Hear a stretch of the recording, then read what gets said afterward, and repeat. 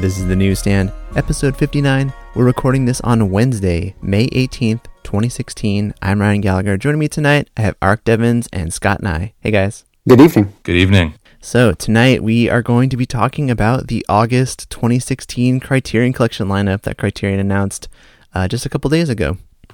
We also have a few other pieces of news, some follow-up, and some reactions that we've found online to the various films playing at Cannes. We've been talking about the Cannes Film Festival over the past few episodes, including the classics lineup, as well as the main features that are showing that may one day end up in the Criterion Collection, or at least may be kind of important films that we should all be following along with. But I guess tonight we should probably start off with a little bit of follow-up. Now that I have Ark and Scott on the podcast, and I haven't talked to either of you about it, I'd like to talk a little bit more about Filmstruck, the new upcoming streaming service. I know, Ark, you're a huge tech nerd, and so and on our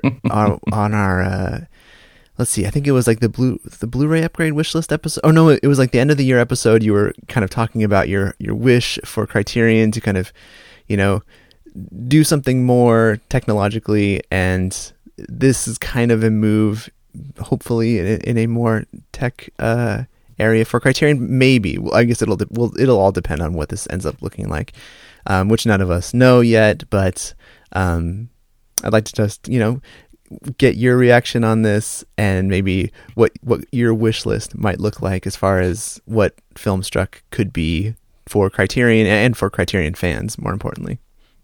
Yeah, I mean, I think you hit the nail on the head when you said we just don't know yet. The information is so minimal at the moment that it certainly allows me to let my imagination run wild, and I'm 100% sure that I will not get everything that I'm hoping for. So far, they've been pitch perfect with it, but I guess the thing with Hulu for me was it just wasn't a very it's a great way to watch movies, but a lot of the Criterion thing for me is the extended presentation and kind of like the attention to detail and the supplements for sure, but also just kind of the packaging. So I'm hoping, I would say my biggest sort of unlikely wish list is that the user interface for whatever they do for their area has their menu structure. Right, so like my dream world would be that I could go into the Filmstruck section for Criterion, load up a movie, and basically have it look like I had just pressed play on my Blu-ray and it had come up. So all the menus and the menu system and all the different the way that you access the special features, even if it doesn't have all the same special features, just that consistent interface with a giant picture of something, or a movie in the background would be super awesome and would make me feel that sense of prestige and whatnot that I thought Hulu's been kind of missing. Other than that, I think you said something on the episode where you talked about it, about better search capabilities and better sort of filtering. And I think that would be ideal. Specifically, I wanted to put in a big second for your comment on running time, being able to filter by running time. I do that on my own now. Just I have I use this app called Things, and I have everything in there in order of running time, so that because a lot of times it's just like, well, I've got some amount of time, but I don't have Seven Samurai time. You know what I mean? And so I think for me, the ability to filter down, and then I'm really hoping for the curation aspect, that there's going to be, I really like the idea of being able to sort of have Criterion curate, and also ultimately maybe have us curate mini film festivals. Like, oh, here's some movies that I've chosen that maybe I think go together, and maybe with like a little explanation of what that is, and things like that. And I know, like I said, a lot of this stuff probably will not happen, or definitely will not happen at first, but I think there's a lot of potential for this to go in some pretty awesome directions if they invest in it. Are there any apps or services that have that menu, that dream menu of yours that you were talking about? Or is there anyone out there that's doing anything like that right now? I don't think so. I guess a little bit with the if you have anything like Plex or XBMC, or what's it called now, Kodi. Some of that stuff has a little bit more menu-y type stuff, but I'm really like, one of the things I really like about Criterion when they moved from DVDs to Blu-rays, or when they moved from the bar to the Wacky C, actually, they standardized everything. right? So the every back of every package has that same box that shows all the information about that movie, and every menu on every disc is the same, as opposed to like the early days when every DVD menu was like chaotic. And I just think like having an experience, sort of like an area for each movie with a little more, where all the supplements are in the same area, not just like the Hulu style related thing, but like really feel like a designed thing, would be another opportunity for their designers to flex, and they could do some really, really cool stuff. It's also true that whatever the limitations are of the Blu-ray menu system, and I don't know enough to know what they are, they're not there for the various platforms they're going to put this app on. So they could do some really cool stuff. Scott, do you have any thoughts on Filmstruck that you wanted to share, or any hopes and dreams for what the service might bring one day? I mean, most of my hopes and dreams are kind of tied to them getting the catalog up fairly quickly. I don't want to go through the same process of waiting months and months for them to upload all these shows that we know they have, and just kind of... It was fun when they first launched Hulu to kind of make an event of that, but now that we know kind of what they're holding, I feel like that'd be a little frustrating.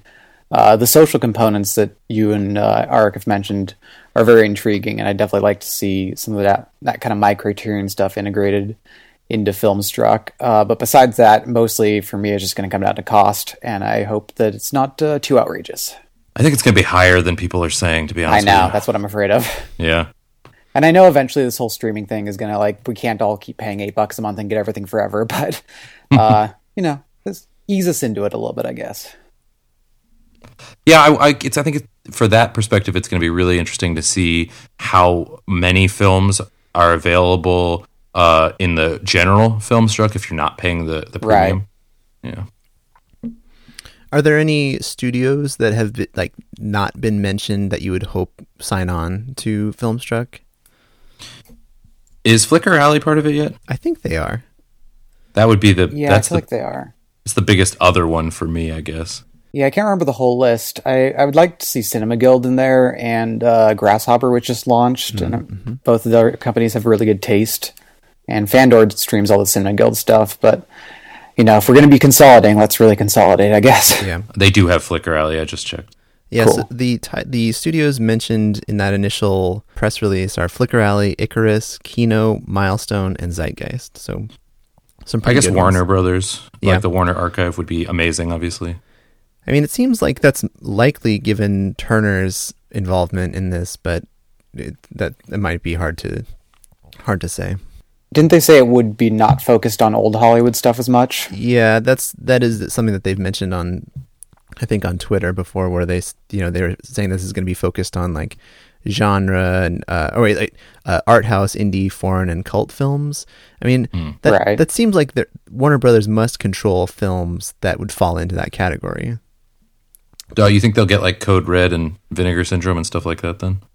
Yeah, I mean, those companies do have their own streaming services. I know like Vinegar Syndrome does, and who knows if, I mean, I guess if there's enough of an audience, then they'll have enough power to say, well, you should just come join our platform, and then this might be the one to rule them all. Maybe Arrow US. Yeah. I mean, some of the Arrow US stuff is available on Fandor right now. Right now, Fandor is essentially what Filmstruck is kind of shaping up to be, but not enough people subscribe to Fandor. Yeah. Well, I subscribe to Fandor, and I love it. Yeah. No, totally. I mean, for me, like, Fandor has kind of set the bar as far as like what a good streaming service can be, as far as like searching capabilities and having a smart curated area, and the best of the studios, and constantly rotating content and making everything discoverable. I think they just do a really great job and they just don't for whatever reason just don't have enough of a presence. It's hard to go up against Hulu and Netflix and Amazon, but I think they're doing a pretty good job of it. Yeah, I need to try it out. I should do that before November's a long time away. I should give Fandor a whirl. Yeah, I've been kind of packing in more Hulu stuff of late, just out of slight fear that the Filmstruck thing will be way too expensive. Oh, I guess one thing that I hadn't mentioned was that one of the things I don't like about Hulu is that it's often not the transfer not even like the streaming version of the transfer that's on the disc. Like it's some of the quality on the stuff on Hulu is very mixed. So I'm hoping that the Filmstruck stuff will be good. Yeah, I asked them about that kind of early on when they were first starting out, because they had uploaded some Chaplin stuff that we knew was coming to Blu-ray, and so I was curious if they would upgrade the transfers on Hulu when those came out on Blu-ray, and I never got a response, and obviously that has turned out to not be the case, but yeah, that'd be nice if they updated some of that stuff. Yeah, some of it's unwatchable. All right, well, let's move on a little bit. There's a couple of other pieces of follow-up. Last time when I was talking to Aaron and Mark, we were talking about the wacky email newsletter drawing of Cat People. And just last week, what is it? Sienkiewicz, what's his name? Bill Sienkiewicz? Bill Sienkiewicz, yeah. He posted a drawing on his Facebook page or not a drawing, but like a finished piece of art for his cover of Cat People, kind of squashing a lot of the ideas of a potential box set of all of the films included in that Warner Brothers box set that Cat People was a part of. So it seems most likely that this will just be a single release, unless there's more that he didn't share. I'm going to keep my crazy train alive and say that, maybe that's just the cover art for Cat People and it's inserted as part of a box set. You never know. Yeah. My favorite thing is the people on the forum who, it's very, very obvious what film it is, and they want to come up with the most ridiculous things they can possibly think of. That kind of ruined their day when it's confirmed like that. Yeah. The drawing though is beautiful, and really good. Yeah. It's yeah. He's done a few other a few other covers for Criterion, including like Godzilla and Robinson Crusoe on Mars, and this one just I think is absolutely perfect. He did take it down later that night after he put it up, so I don't know if this, and this wasn't announced for August, so I don't know if this was delayed or if he shouldn't have shared it as early as he did, but. This certainly isn't the first time, an artist has shared their cover early.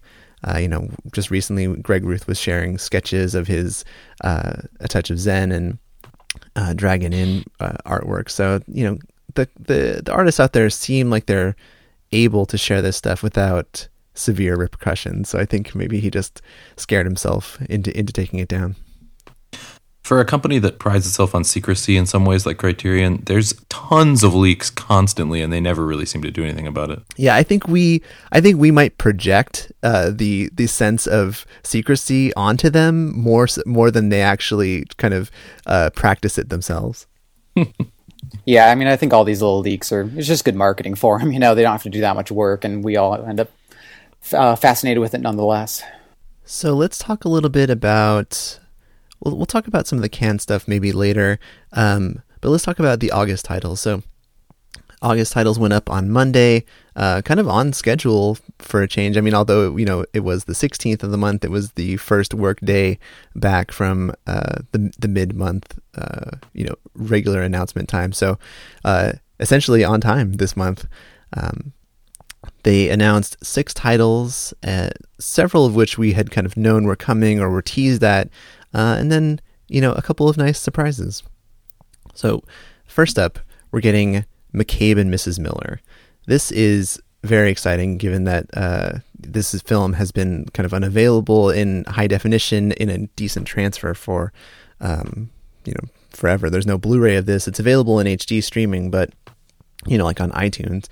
But I don't think that one has a very good transfer. This is coming August 9th. This is Robert Altman's 1971 film. This has been teased at from Criterion, I think, a few times. They did it in the Wacky New Year's drawing, and then I think they also kind of confirmed it on one of their current posts about Vilmos Zsigmond. Is that true? Yes, I think so. Okay. So a few things. This is pretty exciting. Are either of you guys fans of this movie?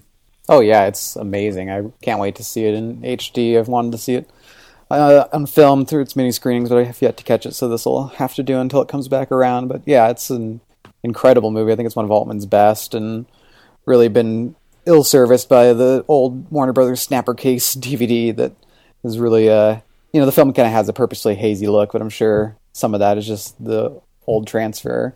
I'm glad they ported over, audio commentary and all that, but really, especially for a film photographed by Vilmos Zsigmond, you really want to see it in the best quality possible. And so you get those great western town sets and deep snow and all that, and I'm excited to see all the new details. I'll probably be seeing it for the first time on this. Yeah, I've never seen this film. I've actually never seen any of the films this month, which is somewhat rare. I'm definitely on the low end of having seen a lot of these before, but none is definitely unusual. But I'm like ridiculously excited for this film.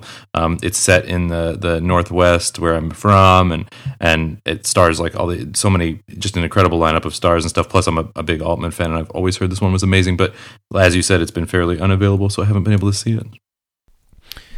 One other tease that we saw on Twitter was, I think Rene Auberjonois tweeted a picture of him being interviewed, which is going to be one of the supplements on this release. But he posted a picture on Twitter.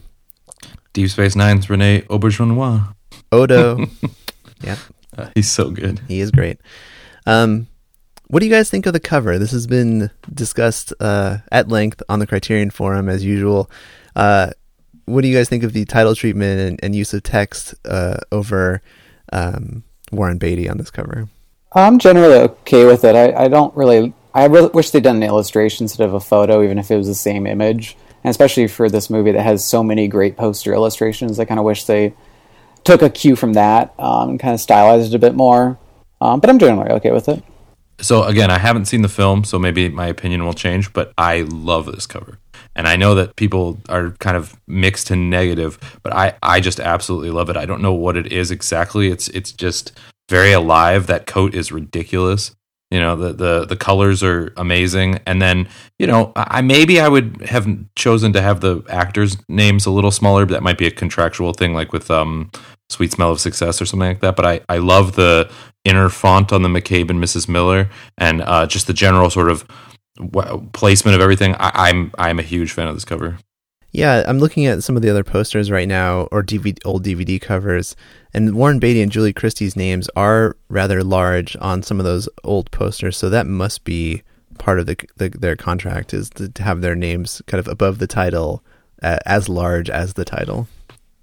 Yeah. As well it should be. They really, make the movie, and literally in Warren Beatty's case, he was a producer on it, and like most of his films at the time, he kind of got the ball rolling and selected Altman for it and kind of built the film around him. So he definitely deserves as much an auteurist placement on the cover as anyone else. I'm looking at some of these posters, and maybe I'm crazy, but I feel like they found a modern way to do a similar feeling. Like a lot of these posters have a similar kind of weird movement to the text.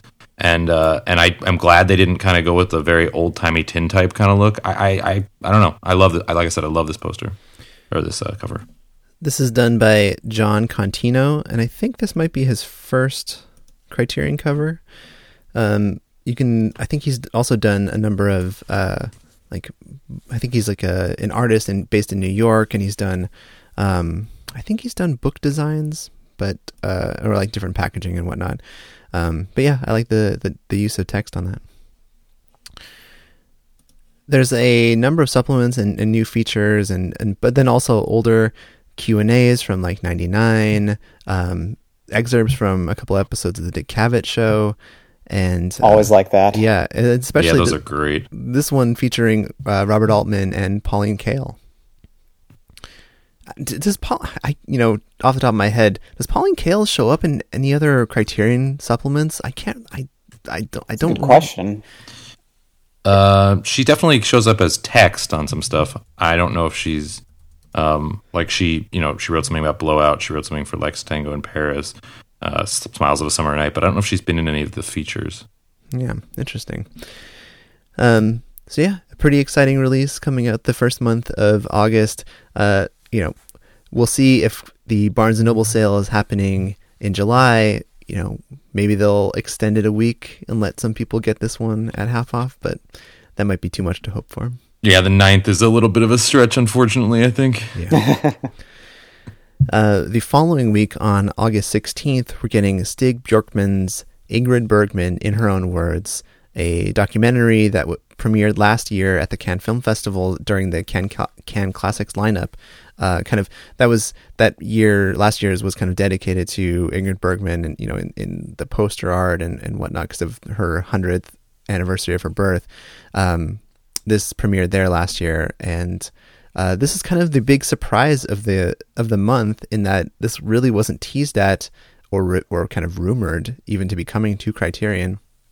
And this, along with the Immortal story, were funny in that, like, I think the phantom pages for these titles were going up on Sunday night, and people were talking about them online, amongst our friends, and then on the forum, and everyone seemed convinced that there was no way that this title would get a individual release. They're like, well, there's phantom pages going up for Ingrid Bergman in her own words, but surely that's got to just be a supplement on something else, right? And and here it is, its own release. I thought that was so funny.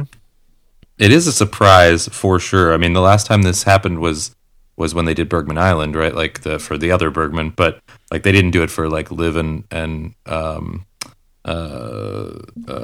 and Ingmar. Yeah. Thank you, Liv and Ingmar, or anything. I mean, they don't. This was definitely a surprise. I'm glad they kind of kept the design in keeping with the Rossellini Bergman set, but yeah, I'm kind of puzzled as to why this got its own release.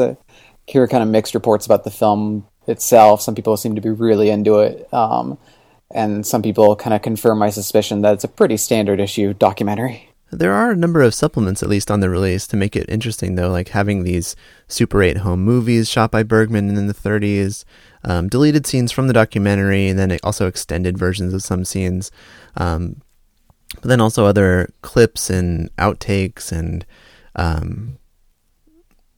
there's and an interview with the director. I definitely agree with what you said in our Slack earlier about the description of the film. It's a little wordy. It is. But I think, there's a lot, I guess there's a lot to unpack, but I think I'm very excited. I mean, even though it's a wordy description, I think it makes me interested to see the movie as well as, like, the supplements on it. So I'm excited. I do like some of the other poster art that were created for the film, maybe a little bit more than the way that the text is kind of that camera. I don't know how you would describe that, but like kind of projected. Being projected, I guess, in that way, like having it cut off at an angle the way that it is. But I guess it's unique. This has to be one of the few Criterion releases besides Armageddon that includes a music video, right? What else am I forgetting? I don't know. I can't even think of any other music video for a Criterion Collection release. It'd have to be like something kind of modern, but it's not going to be like Fish Tank either. So Yeah. There's the Beastie Boys video anthology. That's true. That's true. Yeah. No, I mean, not to. That's a little pedantic, I know, but it is. No, I always forget that's a thing. Honestly. Yeah.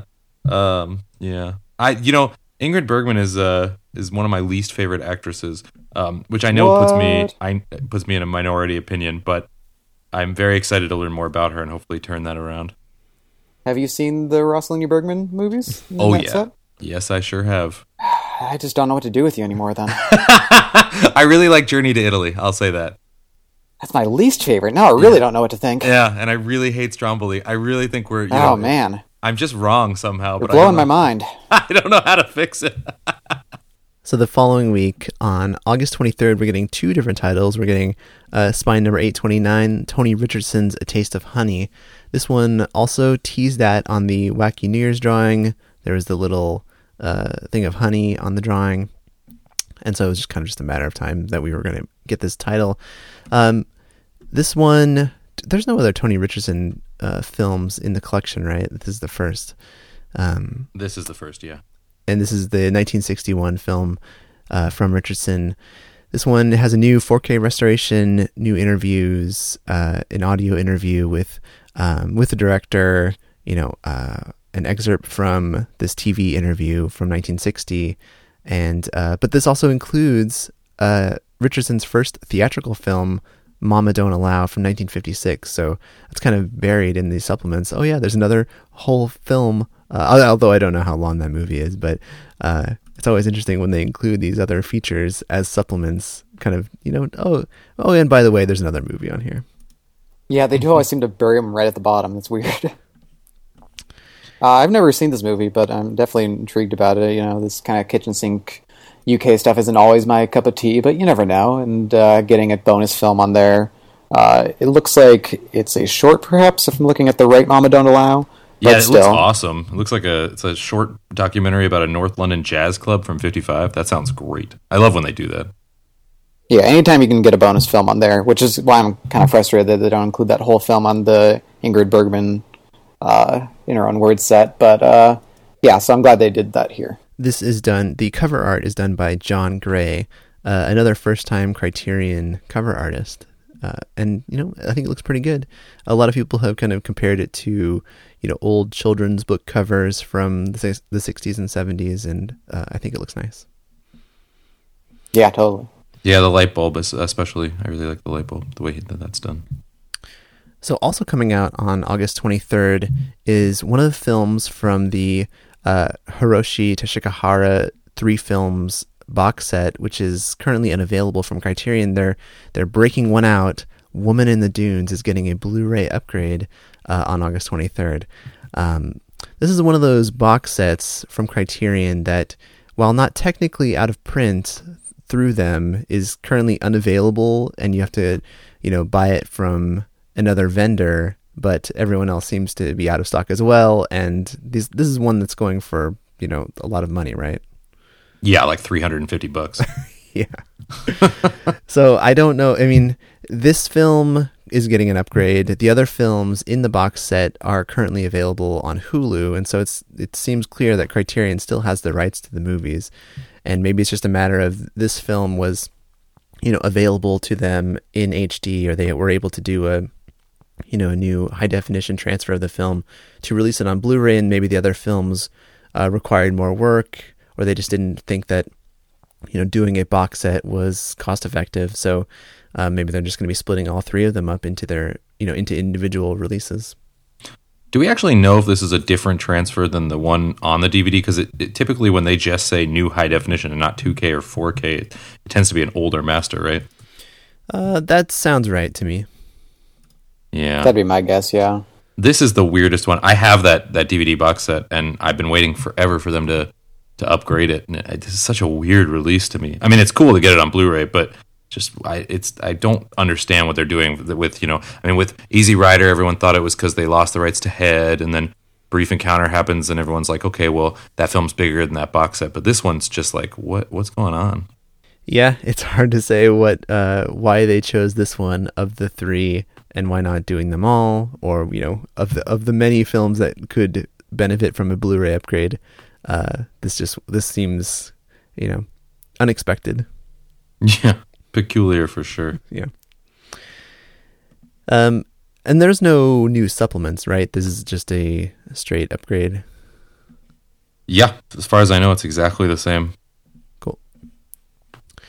So, the following week, on August 30th, we're getting 2 films from Orson Welles, Chimes at Midnight and The Immortal Story.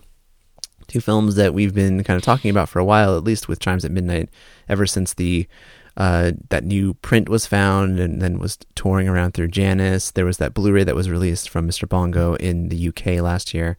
And The Immortal Story has been available on Hulu for quite some time now.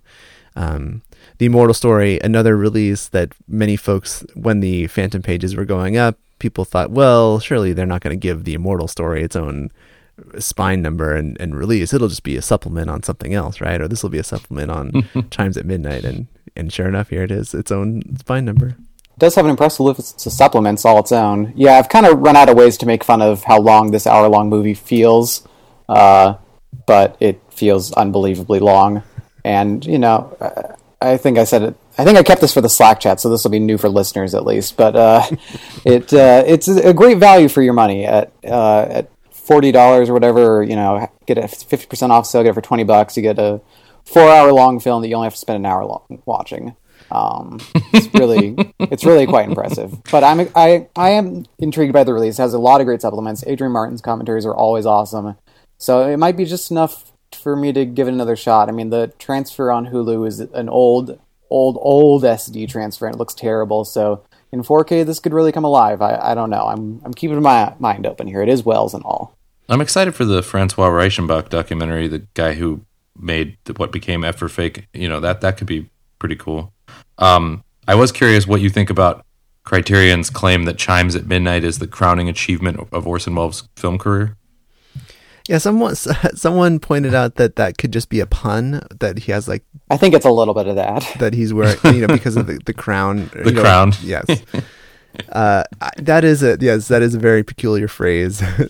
You wouldn't really think of this movie as that, but well, a lot of people do. I mean, Orson Welles himself said it was the best movie he ever made, and there are a number of Welles fans who agree with that assessment. And I mean, I think it's an extraordinary movie and just as good as pretty much anything else he made. And it's a film I've seen 3 times. I'm just barely starting to understand through all the Shakespearean language and kind of the terrible audio recording in which the film's made. But it's a really monumental work, and I'm really excited to have it on my shelf and keep revisiting it. Yeah, this I think will definitely benefit from having subtitles when you watch this movie. Just I think True. Shakespeare in general, when you watch it and when you're hearing it, but when you can read along with it, I think you really pick up on the jokes that he throws in there into his writing.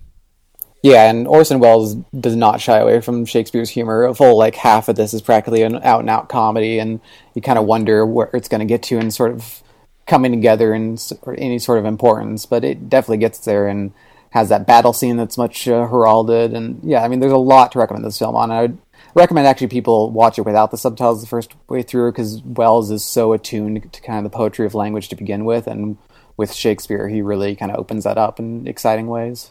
It will be interesting. So they just say new digital restoration in the disc features for Chimes at Midnight. In the press release that went out, they did mention in describing this release that this one was also going to be a 4K restoration in addition to the Immortal Story. It will also be interesting to see how this Blu-ray compares to that Mr. Bongo Blu-ray that was released in the UK.